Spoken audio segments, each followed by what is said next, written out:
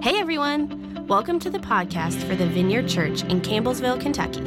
If you haven't already, we encourage you to check out our audio archive at vineyardcampbellsville.org. You can also subscribe on iTunes or wherever you like to get podcasts. And now, here's this week's message brought to you by Senior Pastor Adam Russell.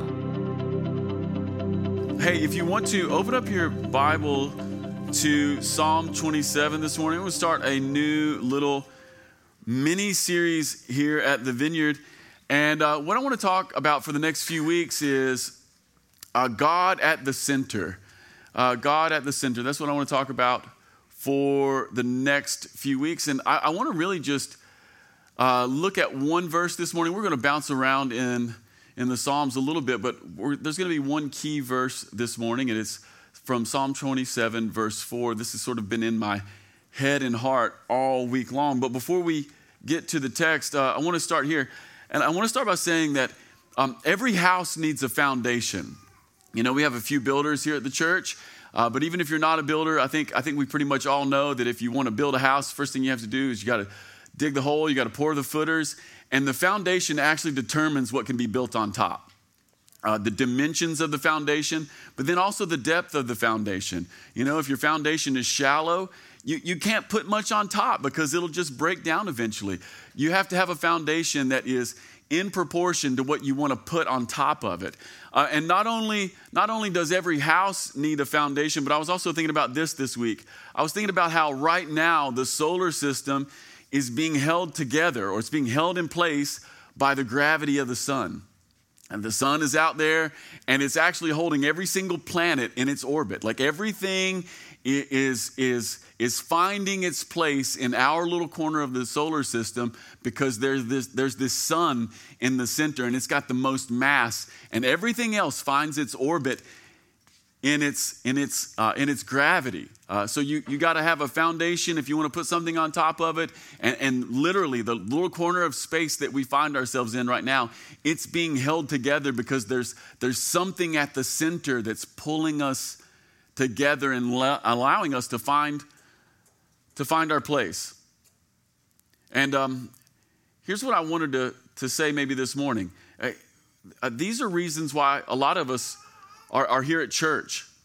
You know, you might be thinking, well, what do foundations and the sun at the center of the solar system have to do with church? Well, many people who are in the room this morning, we're being drawn to God, and we're at least minimally aware of it. You know, some of us here are maybe more aware of it. Some of us here are maybe less aware of it. But we're finding our place, and church becomes this expression of like, there's something in us that's awake to the fact that there's something else that's drawing us to God. And so what I want to talk about for the next few weeks is like, what's at the center of our lives, and how can we make God the center of our lives? How can we make God the thing that's at the center of our solar system that's giving us a place? Or how can we make God the foundation that we're building off of so that we have something that will remain? When I was sort of digging into this week, I was doing a little reading, and I was reading about the human impulse to search for God. And as I was reading a little bit about the human impulse to search for God or to become awake to God, something you might call God consciousness, I was reading a little bit about that this week. And I ran across a couple things that were really, really interesting. Not only is it a human impulse to search for God, but it appears that having a God story happening in your life is good for you. This is actually pretty interesting. I was reading an article from the APA.org, and here's a direct quote from one of the articles about people who have some kind of God awareness happening in their life and at the center. This is a direct quote. It says, "A large body of research finds that religious people live longer, are less prone to depression, and are less likely to abuse alcohol and drugs." You know, what it doesn't say is that you won't use alcohol and drugs, that bad things won't happen to you, but it does say less likely. Just like, and by the way, did you notice that it doesn't say being a Christian? It just says what? Just being religious. Like, like another way to say religious might be like, have some sort of like ordering story to your life that includes a power that's beyond you. And then all of these good things begin to happen in your life because why? Well, because you're coming into the orbit of something, right? You're laying some sort of foundation at the base. Then I read another article. It's from the Wall Street Journal. They wrote an article on prayer not long ago. I'm going to read you sort of a long quote because it's very interesting, and it goes one step beyond just blank religion, and it actually begins to become a little more specific about the kind of religion that's most beneficial to you. So listen to this. This is from the Wall Street Journal. It says a 2005 study in the Journal of Behavioral Medicine comparing secular and spiritual forms of meditation found that spiritual meditation to be more calming.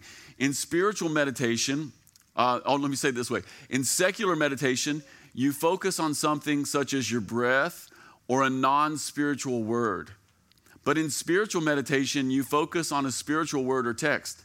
Participants were divided into groups, and some people were taught how to meditate using the words of self-affirmation. They were taught to use the words, I am love. And others were taught how to meditate with the words that described a higher power, and the words they used were, God is love. Then they meditated for 20 minutes a day for 4 weeks, and researchers found that the group who practiced spiritual meditation with the mantra, God is love, showed greater decreases in anxiety and stress and a more positive mood.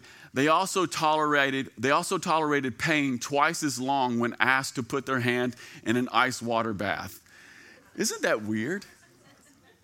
Here's what I love about that article. It's not just that a religious story or a spiritual practice is good for you, but when you begin to move into a religious practice, or when you begin to move into a spirituality that is beyond yourself, that isn't just self-affirmation, I am love, or isn't just like becoming aware of your breath, as good as those things can be, but when you begin to actually say the word, God is love, something external to me, God is love. Did you notice that all these things increase? And what's funny about this is these are people doing these studies they're not even religious. They're just scientists who are like, I wonder what's up with all these Christians, and I wonder what's up with all these other religions out there, and is there any benefit? Isn't that wild?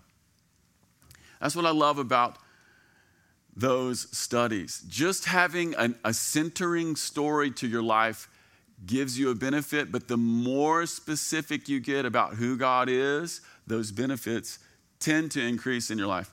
Okay, today's text, Psalm 27, verse 4. Seth, help me out, buddy. This is what David says, and this is the text that's been in my head and heart all week.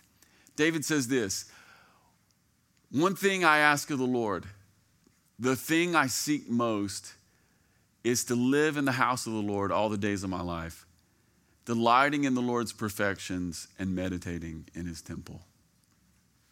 One thing I ask, one thing I seek. What I want to talk about today is having a life where God is at the center. These are the words that I've been thinking about. One of the reasons I've been thinking about these words is because David had a heart for God. In fact, if you read the Old Testament, specifically in the book of 1 Samuel, it said that David was a man after God's own heart. It wasn't just that he was someone who was a little bit religious, but he was somebody who had given himself to God to the point that the Bible says that David was a person who was near to God. There was something about David where his heart was bent toward God. And of course, if you know the story of David, you know that having a heart for God doesn't mean that you're perfect. This is one of the things I love most about the Bible and the way that it looks at David. It gives a very honest appraisal of who he is. It says, on the one hand, David is a man after God's own heart, and then it goes on to tell the story. One of the things we find out about David a little later is that he's an adulterer and that he's a murderer. And yet the Bible says all these things at once. So having a heart that's bent toward God doesn't mean that you're perfect. It doesn't mean that you're particularly holy. David's love for God was in many ways mirrored by his weakness. Yet even those parts of him that were weak, they couldn't blot out the ache in his heart for God. This is what he writes. He says, one thing I ask, one thing I seek. is to live in your house. David had a heart for God. And when he's writing these words, we're not exactly for sure when David wrote these words, but many Bible scholars believe that David wrote these words when his son Absalom was trying to kill him and take the kingdom. Do you guys remember this part of the story? A little bit later in David's life, there's some stuff happening, and people were beginning to wonder, well, man, should David even be the guy anymore? And one of David's favorite sons, Absalom, the Bible says the most handsome man in all of Israel, he decides, well, you know what, maybe I should be the next guy. And he sets about on a plan to usurp the kingdom from his father. So can you imagine having a family member, not just a family member, but your own son and one of your favorite sons turn against you?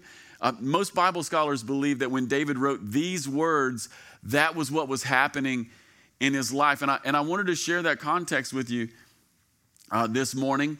I wanted to share that context because whenever I'm experiencing trouble and difficulty, these words are maybe not the inclinations of my heart. Think about a moment when you're experiencing trouble or difficulty. What do you pray? Help. Most of the time we pray things like help or get me out of this. God, would you kill all my enemies? Give me $1 million, heal my car. That's usually what we pray. But isn't it interesting that when David is experiencing trouble, and most likely when the sort of trouble that David is experiencing is rebellion inside of his own house from one of his favorite sons, isn't it interesting that David's heart is bent towards, man, the thing I'd love most is to be near to God. Just to be near to God. David says, one thing I ask, and the thing I seek most is to live in your house. I hope that it's obvious this morning in the text that when David is praying this prayer, he's asking for the presence of God. One thing I ask, the thing I seek most is to live in the house of the Lord all the days of my life, delighting in his perfections and meditating in his temple. He's saying he wants to live close to God. In our family, or at least the little immediate pod of our family, you guys probably have families like ours. The family is pretty big and it stretches out. But in the immediate pod of my family, there are 13 grandkids. My 4 are part of that 13. And when there's 13 grandkids, what that means is that every single grandkid has 12 cousins. I think that's right. Mathematicians help me. But every grandkid has 12 cousins. And how many of you know that when you have 12 cousins, what that means is there's somebody in that group who's close to you in age and who's your buddy. So there's like these little packs of cousins. So within the 12, there's these little packs of cousins. And a few weeks ago, several cousins came over for a sleepover with Rowan. And one of them asked me about the time we were putting them to bed. We drug a bunch of mattresses up into the living room. And so Rowan's on one end of the couch of the sectional, and then we got another cousin on the other end, and then we have 2 cousins on these little mini mattresses down in front of the TV, and they'd been watching SpongeBob, and I'm turning it off, and one of the cousins says to me, he says, "Hey, Uncle Adam." I said, "Hey, what?" He says, how many nights am I allowed to sleep at your house? I said, as many as your mom and dad will let you. Like, I don't care. You come on over, right? Because when you're here, it's a whole lot easier to deal with Rowan.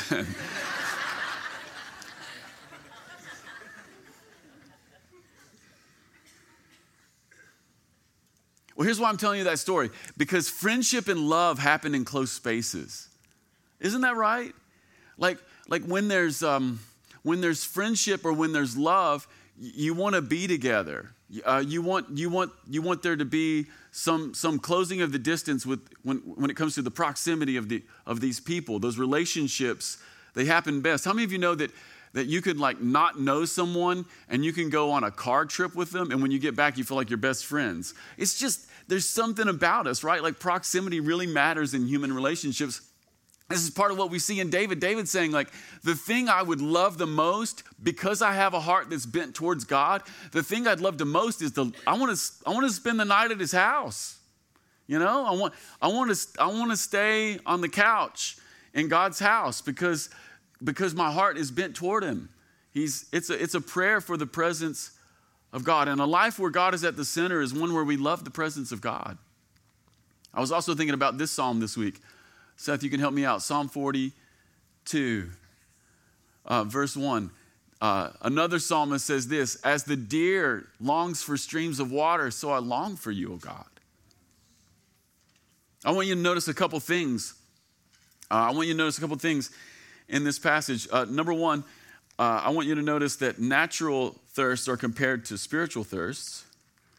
And the other thing I want you to notice this morning is, as I want you to notice that thirst is connected to being in his presence. Because here's what it says in the next verse. It says, as the deer longs for streams of water, so I long for you, O God. It says this: I thirst for God, the living God. Where can I go and stand before him? It's not just a hunger for God, not just a thirst, but in verse 2, the psalmist says, where can I go and stand before him?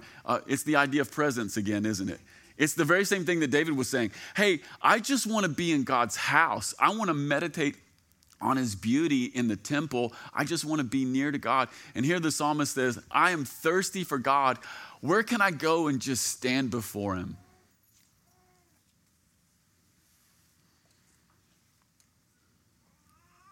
Hunger and thirst.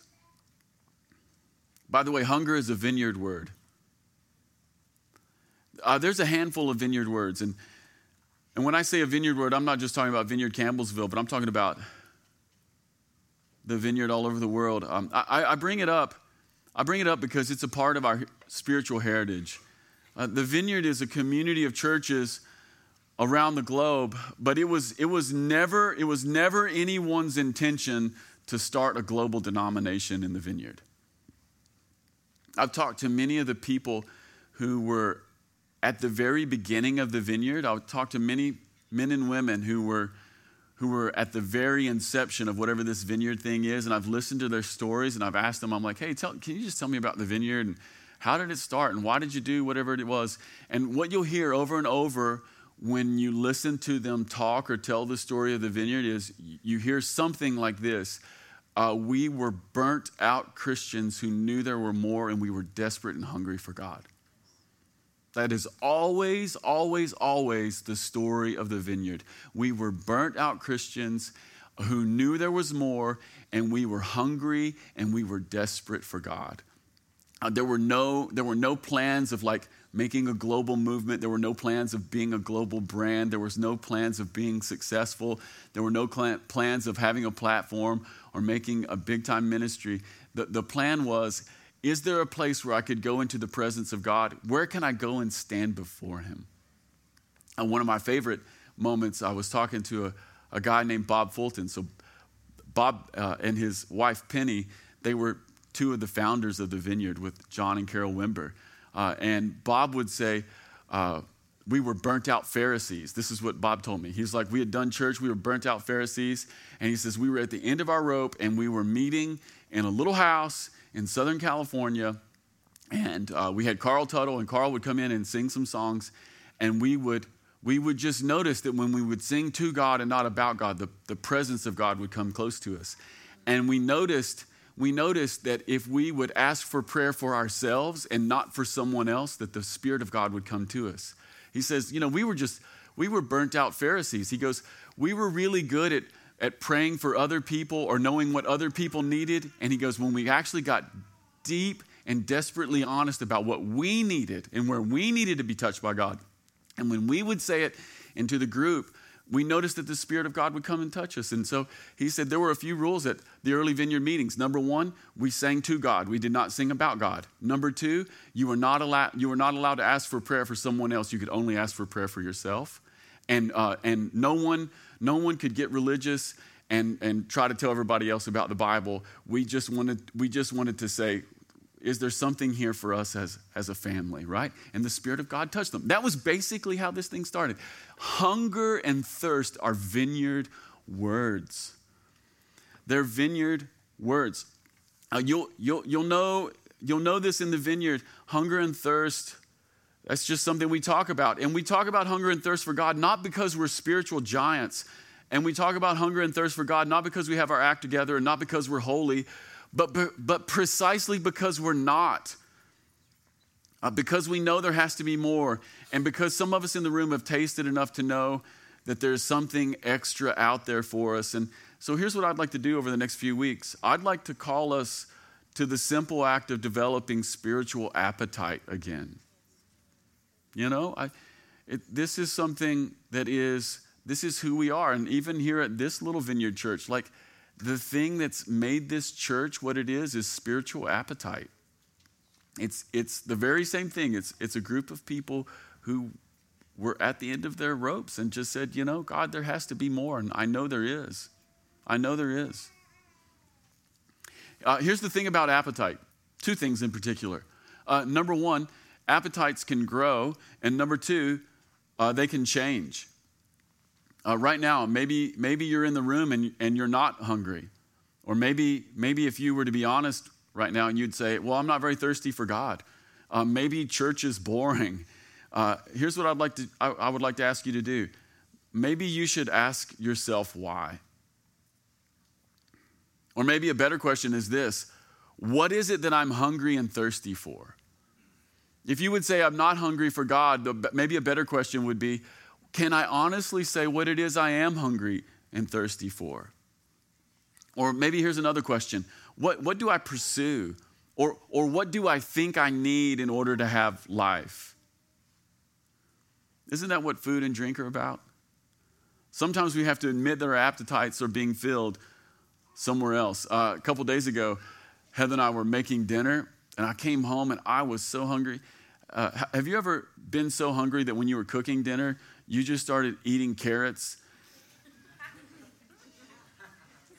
Just like anything. You just like you start eating carrots, like things you don't even like. You're like, you just look in the refrigerator and you're like, well, here's some carrots and here's some pickles and here's some stale Pringles, and you just like, and by the way, you're doing all the things, right? You're doing the chopping and you got the water on and you're doing all the things. And you're prepping this other dinner. The whole time you're just shoving your face filled with like carrots and stale Pringles. And then you get dinner done and what happens? You're not hungry. You know, anybody ever done that? Yeah. Sometimes we have to admit that our appetites are being filled somewhere else. Here's the good news, church. Our appetites can grow and our appetites can change. I remember the first time I had asparagus when I was a kid. I hated that stuff. I hated asparagus, you know? And I remember the first time I had kale. I hated it. And I remember first time I had an oyster. Totally freaked out. Anybody ever remember the first time they had a raw oyster? Some of you are still resisting, aren't you? By the way, the raw oyster, this is my execution meal. You know when they kill you on death row, they let you pick whatever you want. Listen, if I ever have to go to death row, I'm already telling you, my execution meal is raw oysters and white wine, and then you can throw the switch. You know, that's it. Some of you are like, wow, that's a hard joke.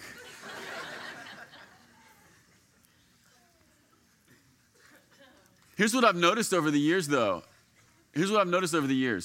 Now I love asparagus. I don't just like it, I love it. Like, how can you eat a steak without asparagus? Like, how in the summertime, what kind of animal would eat a steak without the asparagus? You have to have it, right? And kale, like the other day, I went over to Graham's house and Graham made this kale salad and everybody was kind of walking away from it.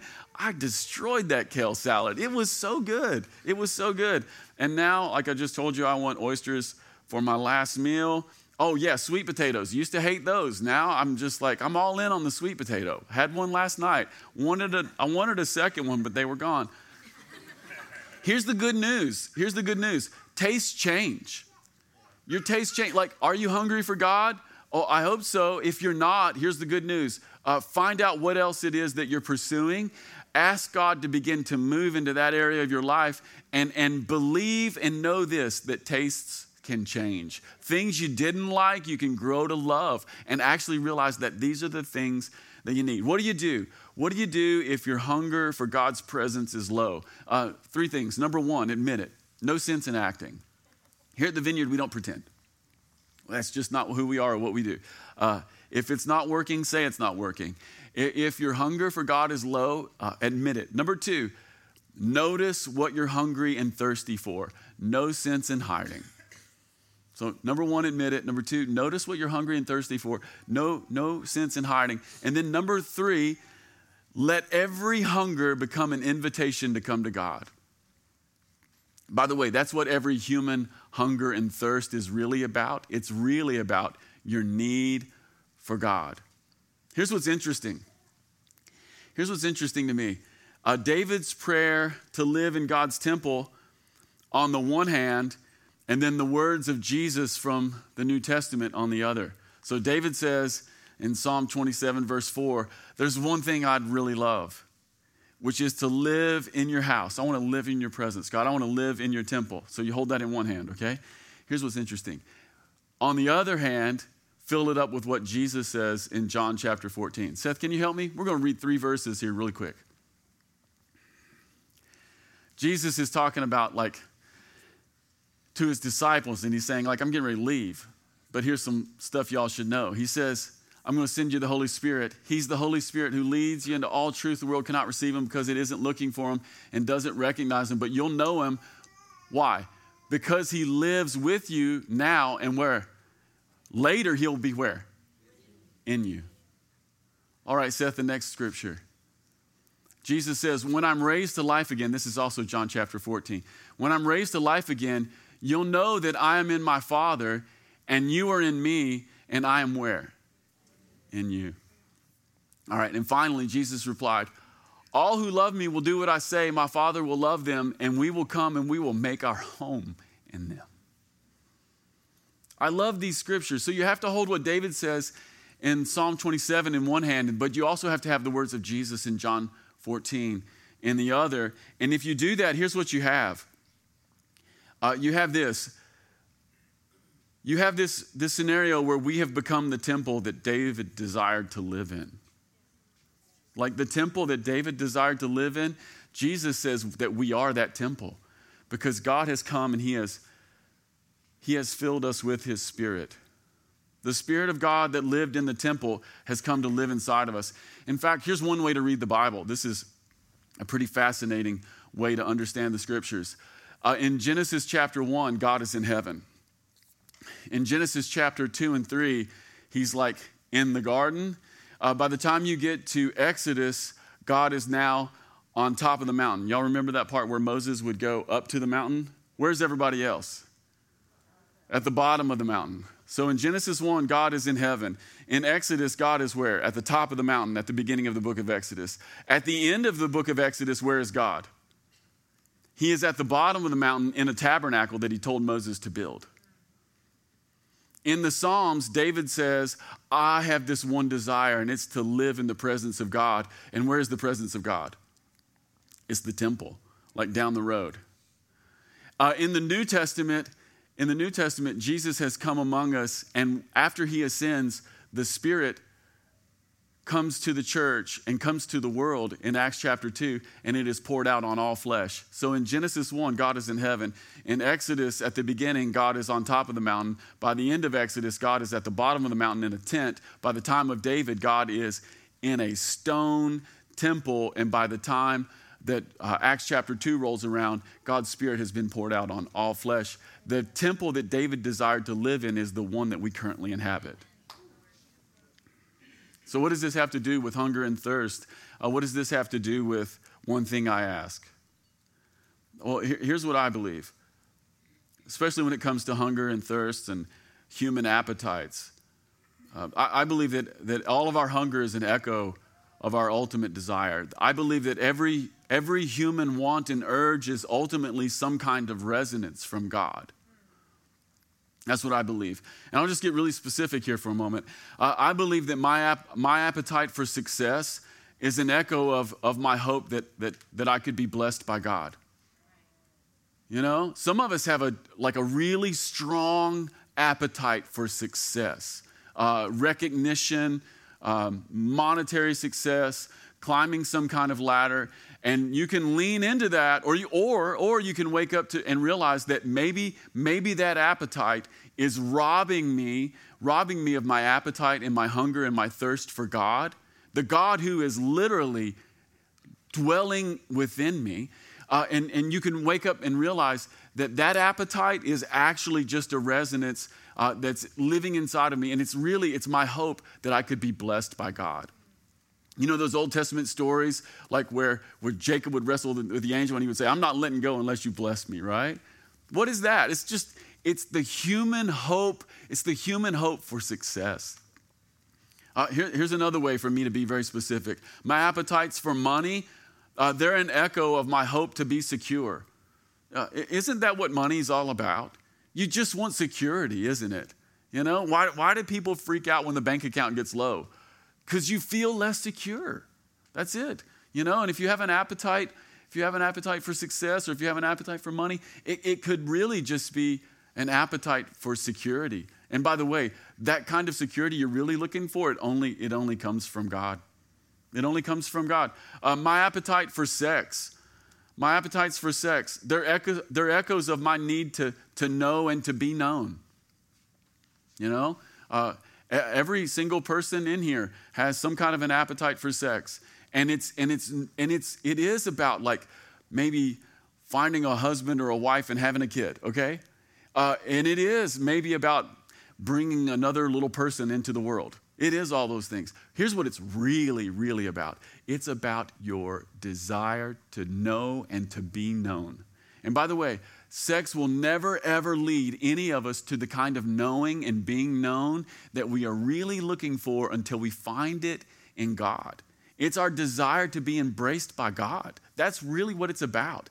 Like the desire to stand naked before another person and feel no shame. That's a resonance that is coming from God. Like to stand before your Maker and to stand in front of the person who knows you best and loves you most. That's the ache that's in our heart. And so you might be here this morning and you might be wondering, well, what's next? Well, here's what I think today. I think there's an invitation to come and to find God in all of our hunger. And I think there's an invitation to wake up to the God who is already dwelling inside of us and who wants to satisfy us. But one more tiny little story. Everybody here have an iPhone or some such thing? Some of you Android people with your green text messages screwing up my group texts. You'll be forgiven in heaven, but not here. No, that's not true. You're forgiven already. How many of you know you can get one of these little guys? Like maybe you still have the 6, you know? And then you go and get the new, what model are we on now? Like 13 something? Yeah.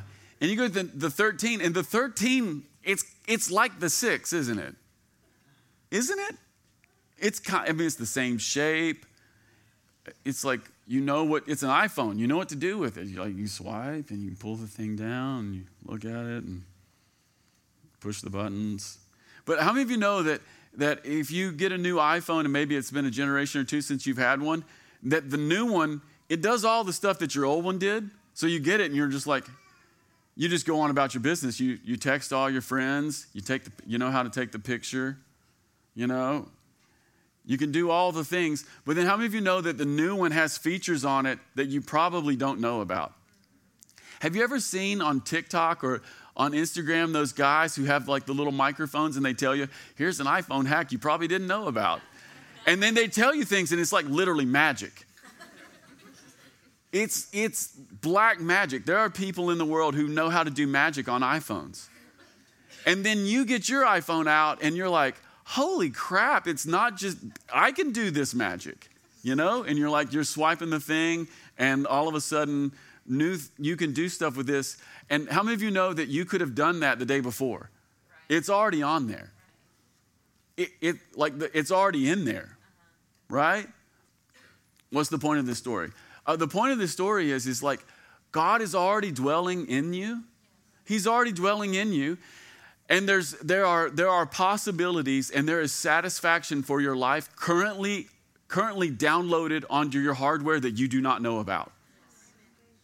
There is software running inside of your hardware right now that you might not know about. And it may or may not correlate to your feelings. Like, forget your feelings. Who cares about your feelings right now, right? Like, it may or may not even correlate to your feelings. But there is a possibility for your life in God. And specifically, I want to talk about satisfaction for our hungers and our thirsts and our appetites. There is software currently loaded onto your hardware that you may not even know about. This is good news, by the way. So what do you do? What do you do? Well, swipe up. What do you do? Well, what you do is you ask God to show you the ways in which He's working in your life and the ways in which that He wants to satisfy every ache.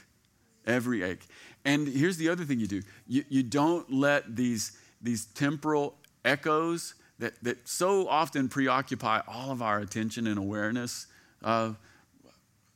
echoes of security, echoes to be known, echoes for success, to be blessed. You don't let those things knock you off course from the real thing, which is that God actually wants to bless you, and that God wants to be your security, and that God wants to know you intimately, and He wants you to know Him intimately. You don't let it knock you off course because there's something happening on the inside that you carry with you every day. Does this make sense?